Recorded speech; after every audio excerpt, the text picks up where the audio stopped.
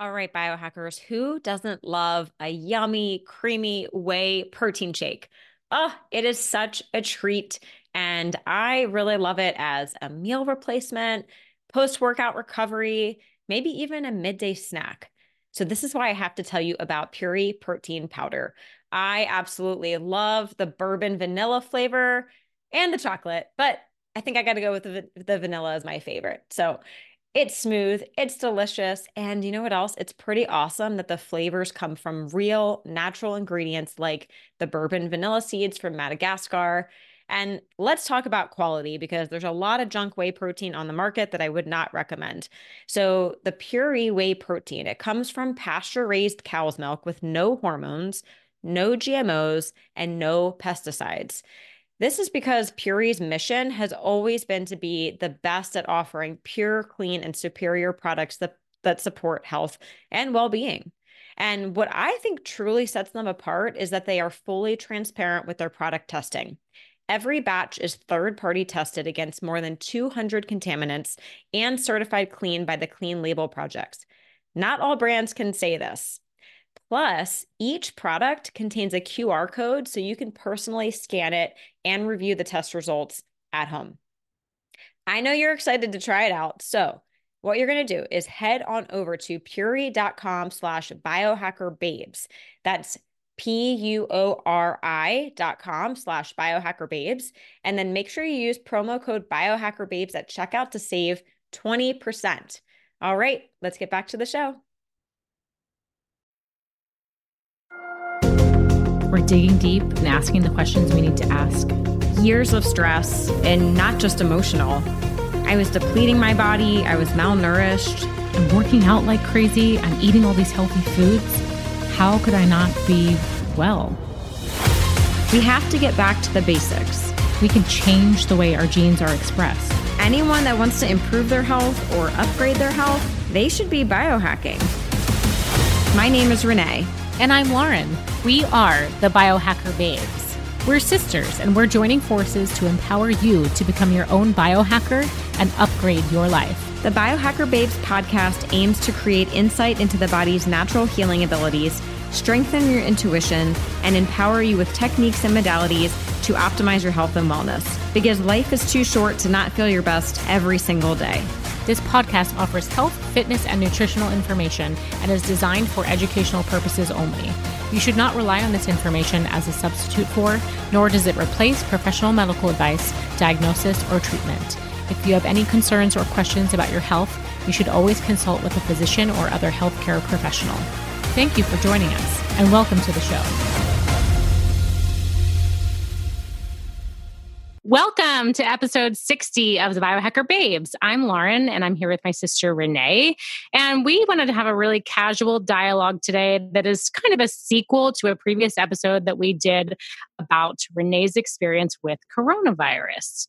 So we're going to go a little bit deeper into that, and I'll let Renee tell you who our special guest is today. But we're going to keep it really casual, and we just want to go into actually both of their experiences, and we want to navigate how this is kind of different for everyone. Yeah, thanks, Lauren. So, very special guest today.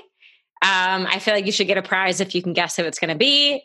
It is my husband, Ryan. Welcome, Ryan, to the show. We're so excited to kind of chat through this because, like Lauren said on the last episode where I talked about my experience, I did not even mention that you had it at the same time. So it'll be really fun to jump in and share the differences between our experience and what you did. So welcome. Yeah, thank you so much for having me. I mean, as you both know, I'm your biggest fan in the world. It's cool to learn and listen to all your episodes, but it's really cool to finally get to be a part of it and be a guest. So I'm really excited to share my experience as well. Yay. Featured. Yay. We're so happy to have you. Happy to be here. So I just wanted to say, I think it's interesting just in the differences between my own experience with this virus and you guys across the country. I live in New York and I know tons of people that have had this and like pretty personal accounts of people that have had very bad experiences with this.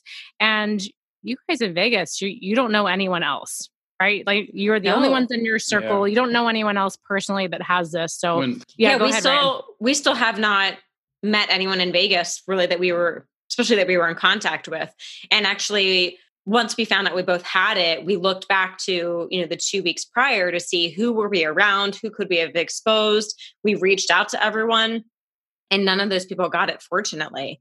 Even though the Vegas cases have definitely gone up, just in our circle of friends, no one else has had it. Yeah, basically everybody we told, they all said the typical, you guys are the first ones that we've even heard have it. It must be real. People are actually getting this. And at first, I think, we hesitated a lot to share it. Obviously, we quarantined and we were careful not to spread it. But in terms of, telling people we had it, there was definitely a stigma associated to it, a little bit of a pariah-like effect that I personally was kind of just scared to share it. I didn't want people to know I had the COVID, but I think at some point in time, we reached a place where we thought we could really help people. And if we shared our experience, not only could they relate, especially in our unique situation where even the first time you guys did an episode and Renee talked about her experience and didn't even mention me in that, I was still kind of at that uncomfortable state.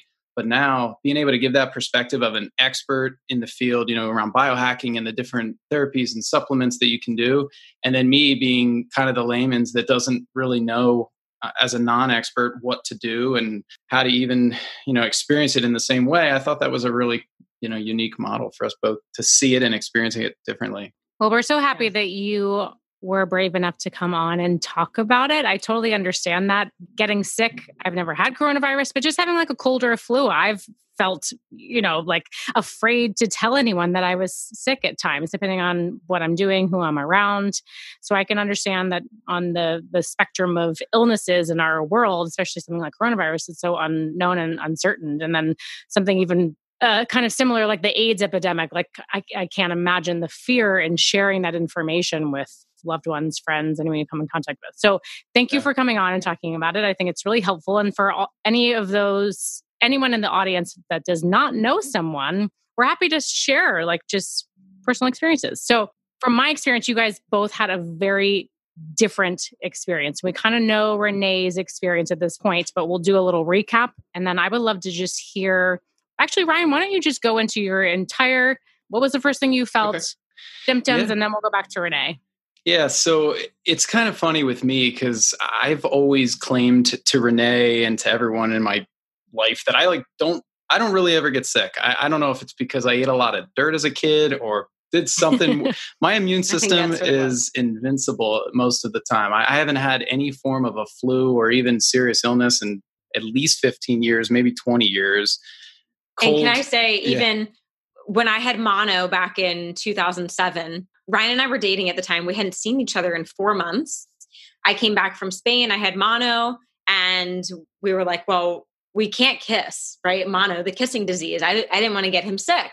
And he was like, I don't care. It's been 4 months.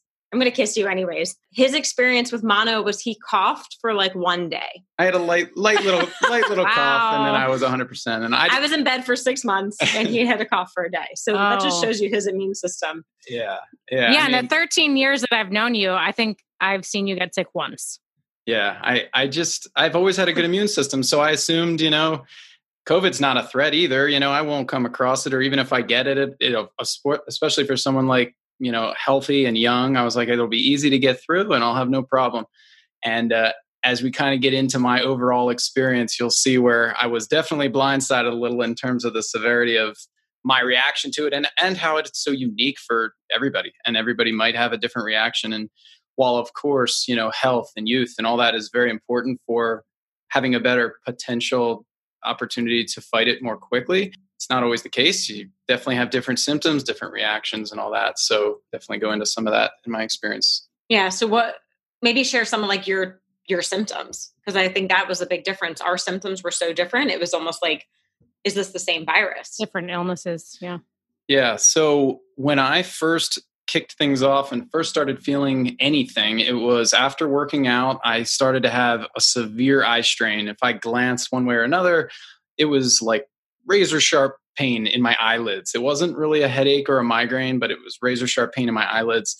And I assumed it was just major dehydration and maybe from working out, or I didn't know what it was. I just assumed mainly a basic dehydration. And you made it sound like it was maybe just a headache. Yeah. It was out of the norm for you, but yeah. And we were so speculative about getting COVID or coming across it. We still had the whole mentality that it was maybe more of a media thing or whatever.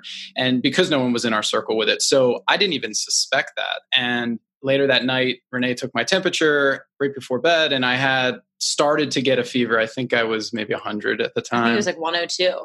Oh. 101 or 102. It was pretty high that first night. So that started to make me worry, but once again, still not even thinking COVID was possible at the time. And then went to bed, and I woke up in the middle of the night soaked in sweat, like 2 a.m, just completely, bed was soaked, woke up, and then immediately started being freezing cold because I was sweaty. And then just almost a state of confusion. What was even going on? I assumed, oh, great, I caught a flu, or some form. Yeah. And I was already sick. And so I remember you waking me up in the middle of the night and you were like, I'm sorry, but the sheets are soaked.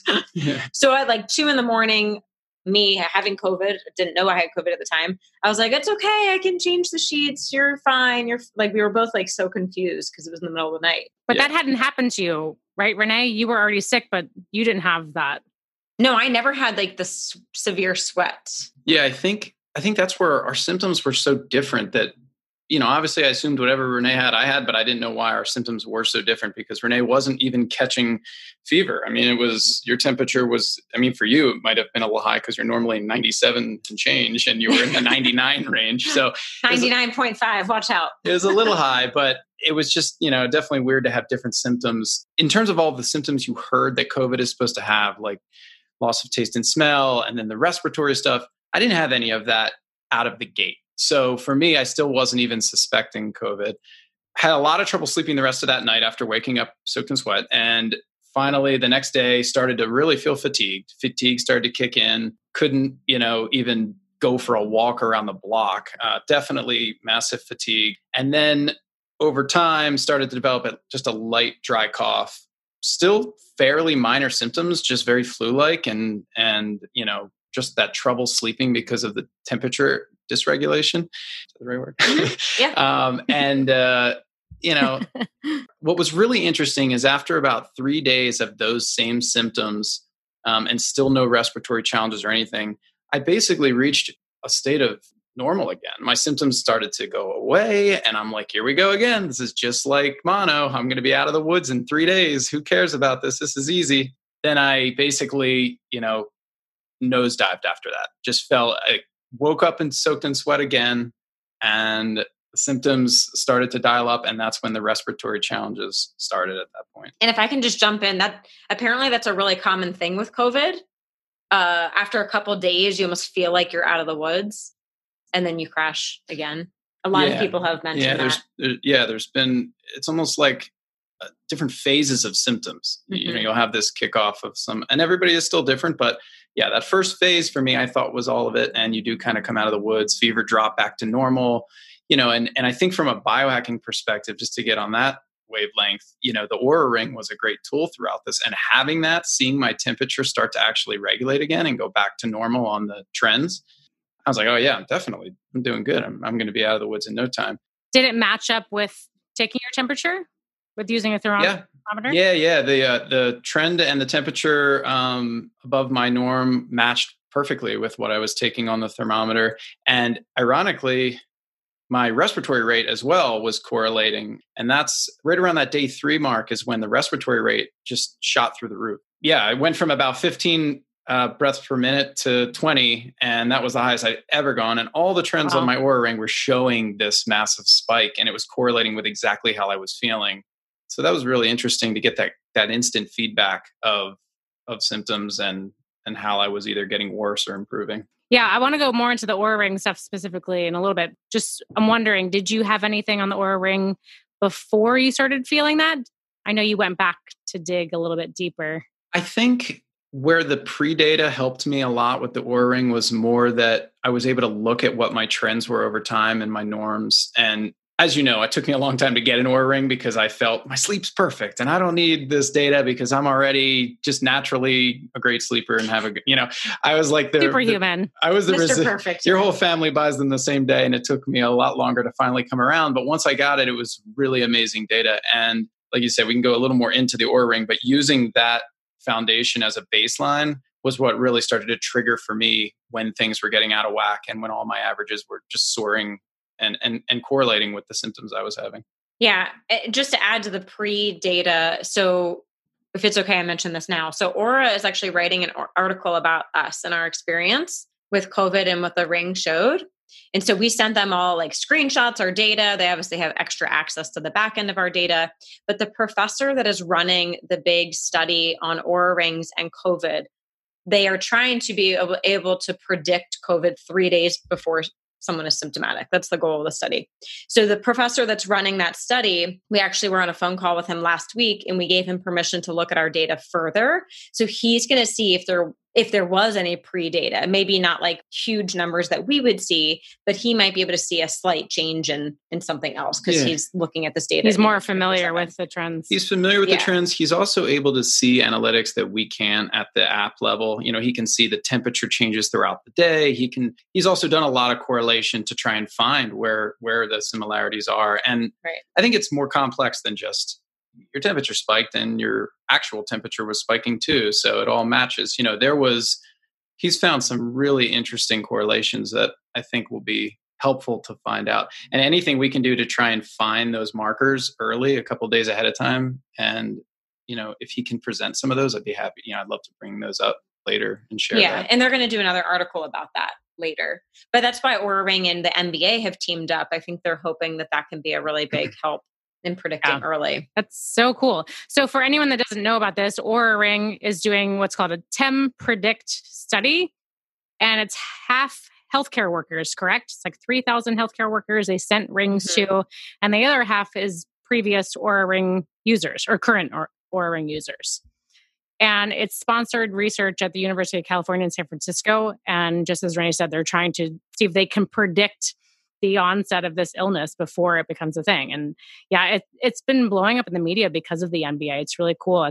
They're putting a lot of money into protecting these athletes. Yeah, because we know, I guess with any virus, the scariest thing is that you're contagious before you have symptoms, right? And especially that 48 hours prior. So if we have some kind of technology that can help predict that, it could be life-changing in this pandemic. So we'll see. Just to go back, Ryan, so now looking back at that data, is there any way you would have noticed a change and maybe been a little bit more curious about what was to come before you felt symptoms? And Renee too, but I think I know the answer already. I wish I could have seen a couple more ahead of time. I don't know if I saw anything that it definitely started to show the minute I was out of whack in the first night of not being able to sleep. And that's why, even that professor asked a lot about what was causing trouble sleeping. Was it temperature? Like you just felt very uncomfortable at a temperature level all night long? Was it that you just didn't feel like it was good quality sleep? And for me, as I looked at the during data, that was probably the during having COVID data, that was the most interesting to me because my trends, I think the biggest difference between Renee and I that was really interesting with sleep was that I normally have a very healthy amount of deep sleep every night. I don't sleep as many hours as Renee on average, but I get higher quality deep and more REM, and I just tend to have really good quality sleep. So once I jumped into the COVID symptoms and started having trouble sleeping, obviously waking up in sweats and things made staying asleep difficult, and I'd have adrenaline spikes and all that would mess it up.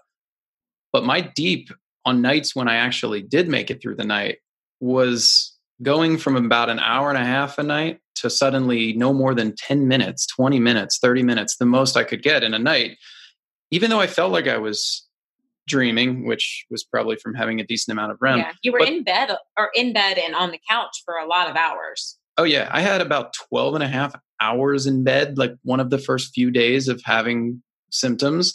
And my deep was 30 minutes, 40 minutes or something like that. So and we know that that's where most of your immune recovery happens in deep sleep. Yeah. And that's what Renee and I were comparing against each other's data. And her having such a healthy amount of deep sleep during COVID. Renee, you were getting your best readiness scores ever. You were getting my best sleep scores, best readiness scores. I was sleeping, I would say about 11 hours a night, but I was getting 2 or 3 hours of deep sleep every night. So that was a big thing. Again, like I recovered much faster than Ryan, in case anyone didn't catch on to that.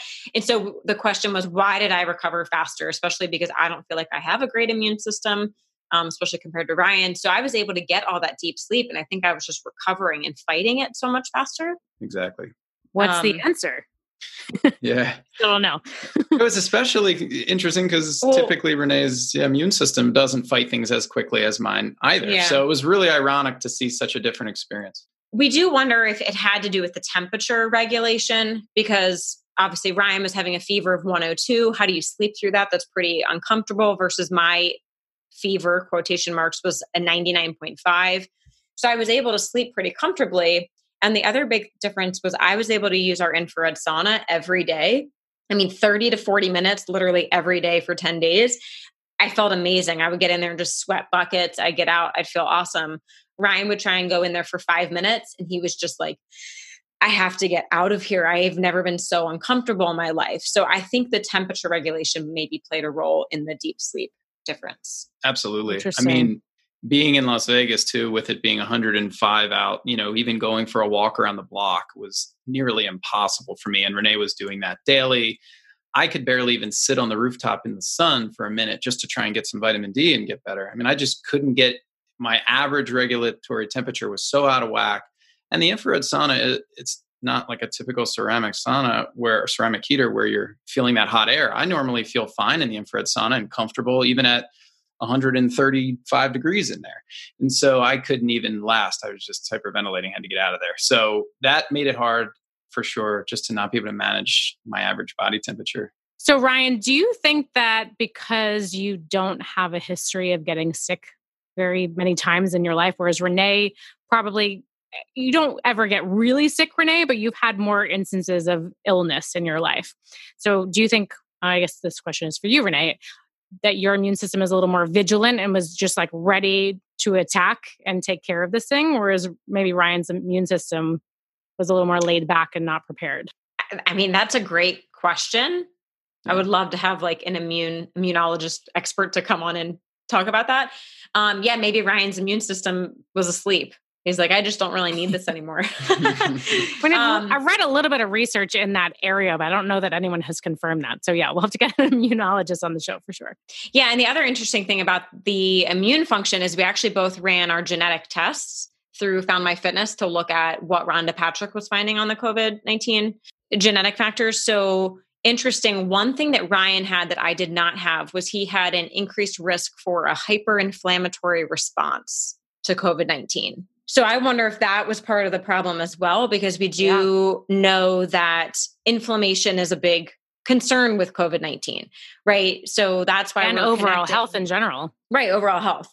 So a lot of the connections we're seeing, with people having more severe COVID-19, obesity, heart disease, lung disease, things that are already kind of more inflammatory states. These are the people that are not reacting well. Because when you do get sick, so let's back up for a second. When you get sick, your body has a slight inflammatory response. Inflammation is a good thing. Acute inflammation is helpful. It gets us to survive and fight off these things. It's when the inflammation keeps going and it gets out of control, that's when it's super dangerous. So again, when you're already in an inflamed state, like most of America is, then you have this out of control inflammatory response. Mm-hmm. So back to the genetic factor, we know genetics aren't the end all be all, but if Ryan had a slight increased risk to this hyperinflammatory response, potentially could be a problem. Yeah. Yeah. Interesting. That makes sense. So other than the infrared sauna, can you explain some of the other differences? Like, I think I recall, Renee, I know you take CBD pretty regularly, and I think Ryan, you do not. Do you think that had any effect? Right. And that kind of ties back to the inflammatory response. So I take CBD, I would say probably 5 nights a week, just to help with overall inflammation, brain function, sleep. Ryan, how often do you take CBD? Twice a month? I like the CBD gummies. They taste good. So every once in a while, I'll have 1 or 2. Not consistently, not consistently. And, so that could have been, that's just one more factor we're considering, because actually there's been some really good research now showing CBD may be helpful for COVID-19. So I already had that like flowing in my system. My receptors were happy. Maybe. What I wanted to say is I think it's important to call out that I really wanted to give the full context of everything we were doing and taking and trying. Obviously, some of it is speculatory in terms of whether it directly impacted or not, and the research out there is limited. But I wanted to make sure we're always kind of sharing that full perspective of everything we did. Yeah, are you talking about supplements? Yeah. Well, why don't you finish the rest of your experience? So you had a resurgence of the night sweats, the fever, but then I know it turned into something different, which you haven't talked about yet.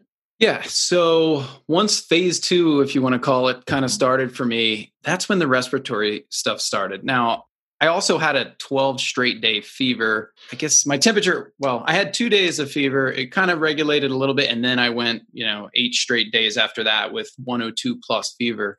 And, then the respiratory items kicked in as well. And at that point, obviously, I think it was right around when Renee's finally got a positive COVID test. And so we now knew it was COVID, started to lose sense of taste and smell, the typical symptoms that are out there publicly around what you typically will experience with having COVID.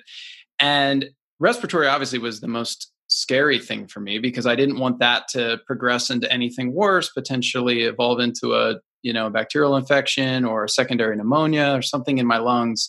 And it's almost this claustrophobic feeling when you're dealing with any kind of a breathing challenge.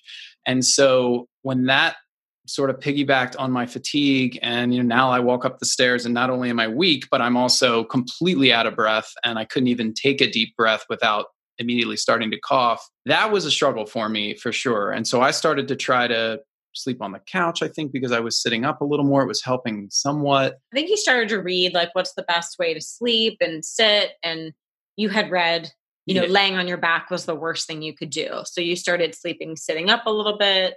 Yes, because the lungs, I guess the bulk of your lungs are on the backside and you can constrict them a lot if you're laying on your back too much.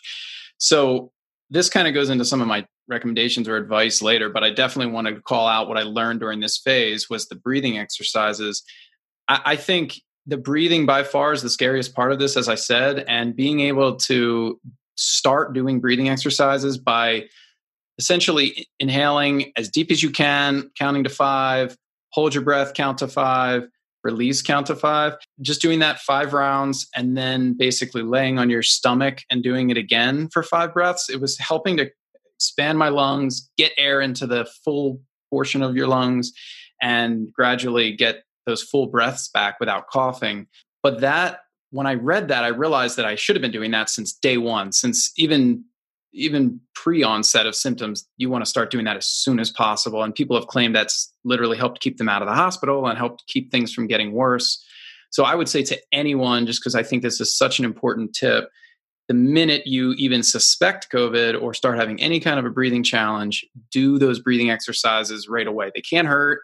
Best thing is at least they help minimize the strain later on your lungs and keep it from developing into something worse. Yeah. I would think even if it wasn't a cardiorespiratory illness, doing breath work is probably just going to help your nervous system and help reduce stress to help your body fight whatever it is. So even if you're like, I don't know, could be COVID, could be something else, you might as well just focus on your breath, right? We should probably focus on our breath every day. Yeah. That's a really interesting find. That's really cool. Yeah. And just to add to that, I think something else that's really helpful, and honestly, this is a biohack I think everyone should have in their home anyways, is a pulse ox. So to check your oxygen saturation. I mean, you can get it on Amazon for $20. It was so cheap. Something good to check every once in a while anyways, but especially during COVID, because what we're seeing is, the people that are ending up in the ER, they're walking in with extremely low oxygen saturation, which is very, very serious.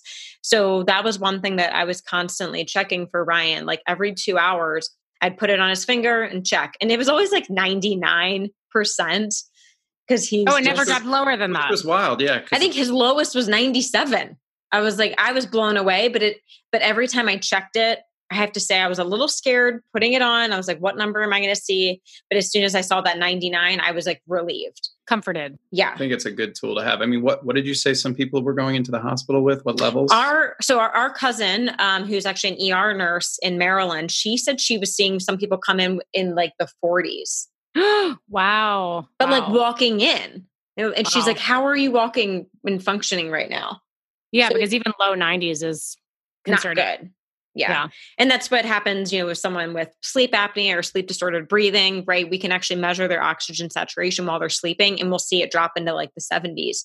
So your body needs oxygen, a good thing to measure. Yeah. So we can put that in the show notes, a link to buy that. I think that's great that you mentioned that, Renee. It's a great tool for everyone at home. So also with the breathing challenges, Renee got a nebulizer for me to use, and just to be able to have a nebulizer, which was at $50. I mean, it wasn't anything crazy expensive. Another tool though, to be able to really help with that breathing, get the vapors and oxygen. And then we were using some colloidal silver. Not that that's necessarily required, but it was great to have that just for, Renee. People are careful. It's so controversial. I know. People get so upset about colloidal silver. But Renee, can you explain what the nebulizer is? The nebulizer is really just a delivery mechanism to clean out your respiratory system. So a lot of people actually use it for, like if they have asthma or they have allergies. This is like a very common thing. And I've mentioned it to people and they're like, oh, I already have a nebulizer. Like people actually already have these. This is nothing crazy, biohacky or anything. But so the top 3 things that people are really talking about using in the nebulizer for COVID is the colloidal silver, which is what we used, hypertonic, which is like a very balanced mineral blend. You could also use just like saline. And then the last thing is a liposomal glutathione. So a lot of people are using those. Yes, we use colloidal silver. I am a big fan of it. No, I have not turned blue yet. Important to note. And that person that turned blue, they were making it in their basement, right? And drinking gallons of it. Yeah. But he ruined it for everyone. I think that kind of brings up a funny topic. I think it's important, like I said earlier, to have the context of everything. I actually shared my full experience and the supplements I took and some of these other therapies and things that Renee recommended to try. I shared that story in 2 different groups on Facebook. And one of the groups I shared it in, there were 2 Oura Ring based groups. And one of the groups I shared it in, they basically said I was a quack and how can you even say all these things? And nutrition has nothing to do with COVID and nothing to do with recovery, which is the most insane thing, especially even from a non-expert perspective that anyone could say. But I think it's important to just have this full context. And that's what's so great about this conversation. None of this is required or recommended necessarily as, magic solutions, but they're all this is not medical advice. That's not what we're giving. We're just sharing our experience. But it's great to have the full context of what might have impacted things and what might not have. And most of these things are very uninvasive, and you're just trying to get through this more quickly. I mean, people shouldn't live in fear about catching it. But at the same time, it's not fun and you have to kind of ride it out. Why not try to make your body as strong as you possibly can? I used an analogy in our Oura Ring interview that I basically felt like if you aren't doing anything to strengthen your armor and be ready to really fight COVID for your immune system, it's kind of like going to war with a butter knife on the front line. Like you want to give yourself ammunition to fight this thing. And during it, you want to continue to feed your body the best you can. And as a non-expert, having someone like Renee and you, Lauren, and your family to be able to guide me to do more, to be stronger and have more armor was great. And I think anything people can take out of this will help. So you're saying, Ryan, that a mask and a vaccine isn't the end all be all? It is not. But I think it, Yeah, I said it. Well, yeah. I said it. Well, not to like pat ourselves on the back, but like our family supporting you, I think was pretty awesome. We kind of all brainstormed, like, Lauren, what are you reading about this? And Dad, what are you reading about that? Mom, and we were all really here to support you through it. Yeah. And we're like, we haven't tried the nebulizer. Let's do it. We haven't tried this. Let's do it. Yeah. I mean, it would definitely be a crime if through this whole experience we're all going through with COVID, if the wake up call doesn't occur that we need to be preparing ourselves before something like this happens and not just be reactive and try to solve it on the spot. I think, we've definitely got to get ourselves to a point where we're ready to fight for anything that comes our way, not just COVID, but any sickness or virus, Yeah, this is not the only virus. There will be many more in our lifetime. I've seen some pictures. I've seen some pictures of people coming out of the hospital after a probably horrific, traumatic experience dealing with fighting COVID. And their celebration is to have a 12-pack of Pepsi. Like the guy has it in his wheelchair on his way out of the hospital, a 12-pack of Pepsi, as they just finished eating Jell-O and Rice Krispie treats in the hospital for 3 weeks. So it's just, obviously you could go on forever down that path, but it's a good time to really wake up and hopefully see that. That was I had to call that out. I have trained him well. I love it. Renee has wired me. Yeah. Yeah, and we're not paying him to say this, right? Are you paying? maybe in coffee. But. So you guys don't have to answer this if you're not comfortable, but Vegas reopened fairly quickly, and you guys went back to working out. You went to a few restaurants. Can you speak to your lifestyle in those few weeks? And if you're comfortable saying yes or no, would you do all the same things again? So Vegas first of all, it's a little unique being on, in my opinion, the other side, right? Like once you've had it, while I agree there's mixed information out there around whether you can catch it again, and we're still doing a lot of uncovering, there's still basic knowledge about viruses and things that I, at least in my school of thought, and with Renee, I'm a believer that my chances of getting this again, at least at the same severity, is probably less likely. Okay. But regardless, because of that, I'm still careful. I still wear a mask because we have to. But this city is kind of interesting in terms of Vegas specifically, because we did reopen. There's obviously a lot of profit in the economy here with people being here and tourism. But it almost seems like most of the people, especially on the Strip, don't really care. I mean, you see people with the mask around their neck while they're drinking a beer and walking through the casino, and people just don't really care necessarily about being vulnerable. And ironically, going back to health and obesity and things that make you more predisposed to a bad reaction, these are by far the most unhealthy people, obviously, with a city that feeds on late nights and drinking and gambling and all kinds of bad life habits that, these are probably the worst type of people to put themselves in this environment. But yeah, it almost seems as if they still have that lack of awareness. To answer your last question, I do have a slightly different perspective than I had before coming into this, though. I was definitely, like I said earlier, more speculatory around whether this is serious or not, at least for me. And now I would not wish upon anyone to actually get it. So being careful is still important. I just wish we had better solutions than a mask when you think about the level of technology and advancement we have in the world for other things. It's kind of crazy to see how vulnerable we are as a planet toward a virus, But that shows you how sick we are as a planet. Yeah. And I especially think that's what it's proving right now. And especially when you look at the US and you see kind of where that volume has grown to, being the most unhealthy country by far in the world. So anyway. Yeah. And also to answer like where we went, what we did. Yeah. As soon as Vegas reopened, I mean, we were at the gym, we were at the casinos, we were at the restaurants, like we were ready to be out and about. I personally was not at any point afraid of getting COVID. I know what I would do if I got it. I was already taking a pretty basic immune protocol that I had started, I think in March, elderberry, vitamin C, zinc, quercetin, glutathione, things like that. I was like, bring it on. I'm ready. Because I do believe most of us are going to get exposed. I'm 33. I'm young and healthy. I'm not going to hide in my house for the next 2 years. That's just not what I'm going to do. So I wasn't worried about getting it. So no, if I went back, I wouldn't really change anything that we did. I think what's really interesting here, and I'd love to hear, Lauren, you speak to this a little bit, your world being around New York and that culture, as you said at the beginning of the episode, it's a whole different mentality there. And your circle, you have known some people that have gotten it, and there's a lot of fear around it and all that. So for you, kind of how have you seen the lifestyle shift over time in New York? And I will just say one more thing to add about Vegas. When we first reopened, we have 3 million people in Vegas, and there had been 2,000 cases. So just to put it into perspective, I was like, that's nothing. We had 10 deaths. I'm like, okay, 10 people died. That's horrible. But that's out of 3 million people. The ratio is not that bad. But yes, versus New York, you're in a totally different world there. Yeah. It's hard to talk about numbers because data can be skewed in so many different directions. Yeah.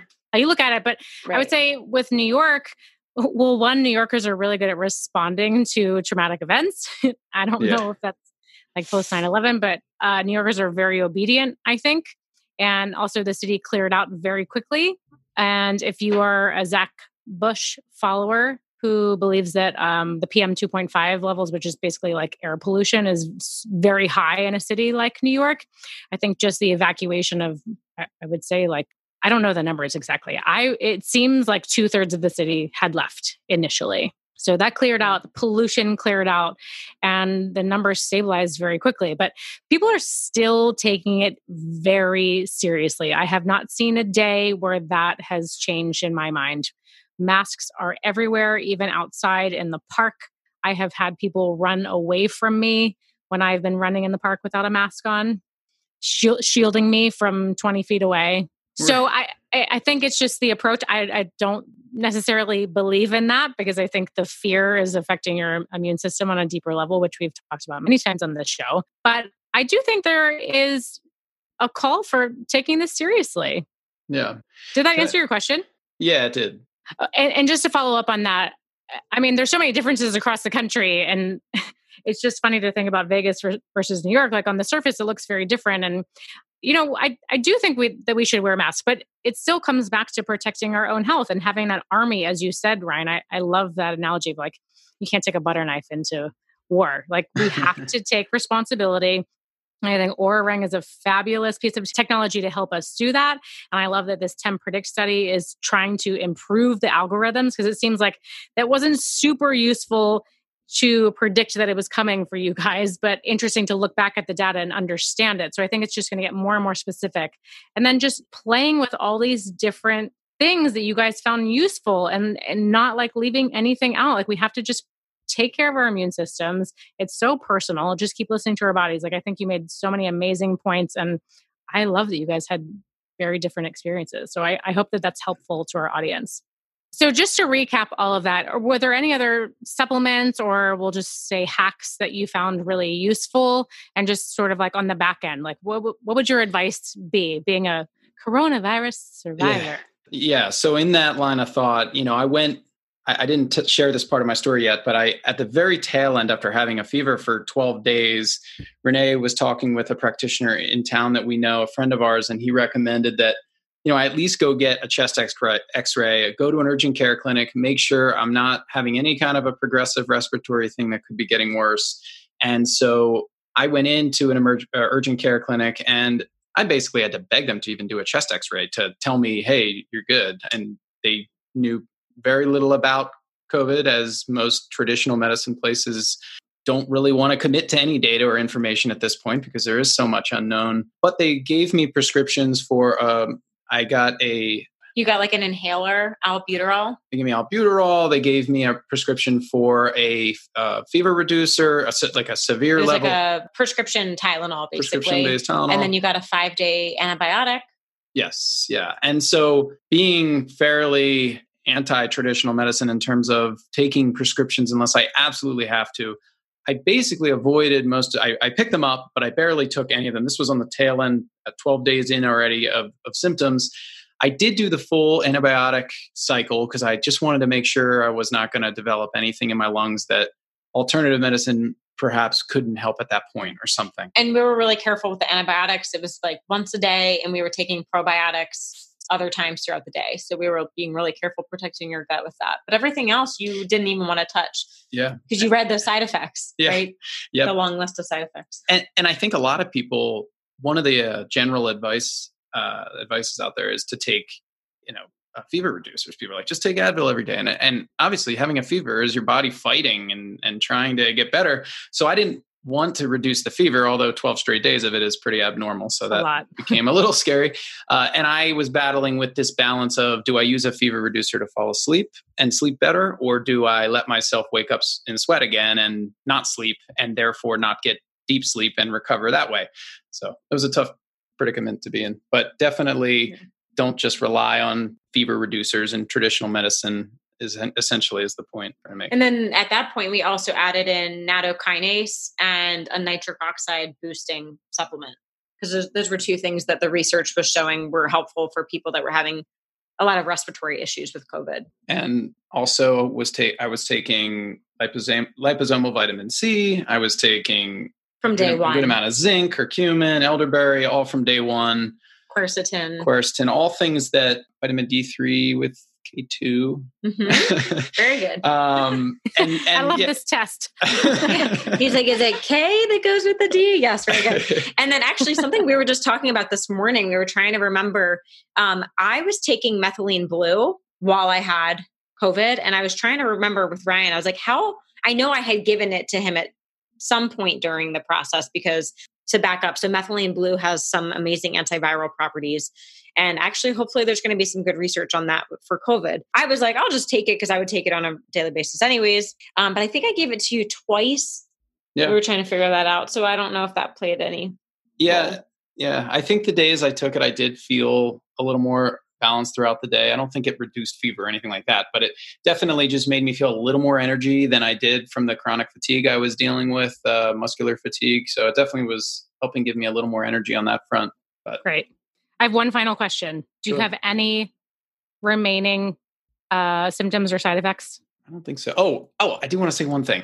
That was definitely really unique. And I joked with Renee, I called her a witch doctor when she did it. But when I had the really bad eye strain at the very beginning, you talk about biohacking as a tool and using alternative medicines as a tool to feel better. I basically had that really bad eye strain, and Renee said, hold on a minute, I'll be right back. And she goes in the kitchen, grabs peppermint oil and comes over and rubs peppermint oil right above my eyes. And after days of struggling with this eye pain, I wish Renee thought of this idea earlier, but literally rubs this peppermint oil above my eyebrows, and the pain immediately went away. I finally felt release and relief. Yeah, I finally felt relief from this endless eye strain because it was this nice stimulation above your eyelids, and I don't know, it just made it completely go away. And like I said, I called Renee a witch doctor because I was so blown away. That's okay.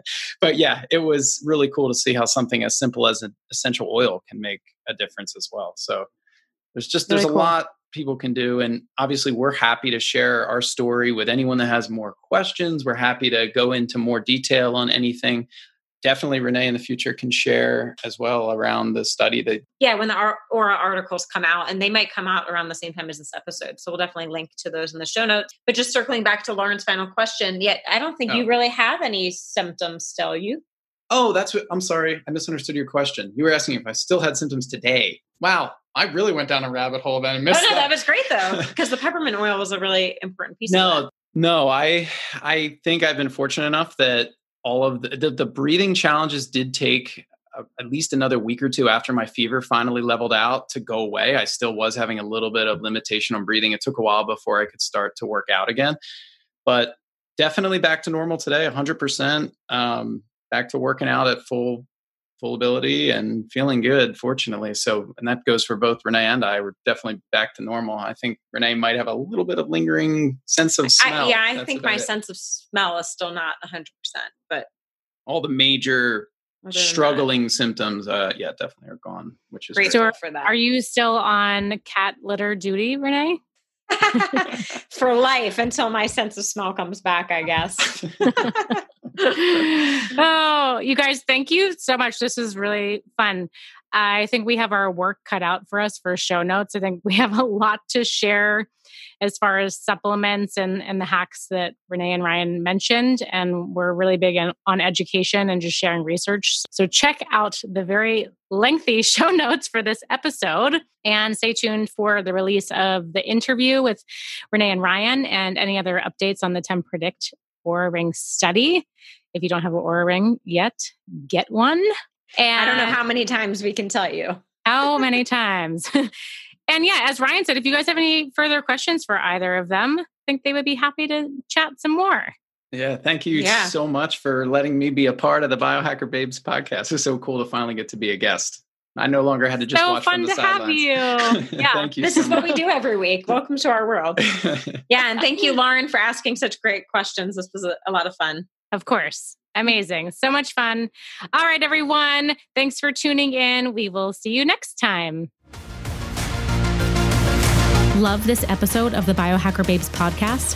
Head over to Apple Podcasts to subscribe, rate, and leave a review. We truly appreciate your support. Until then, happy biohacking.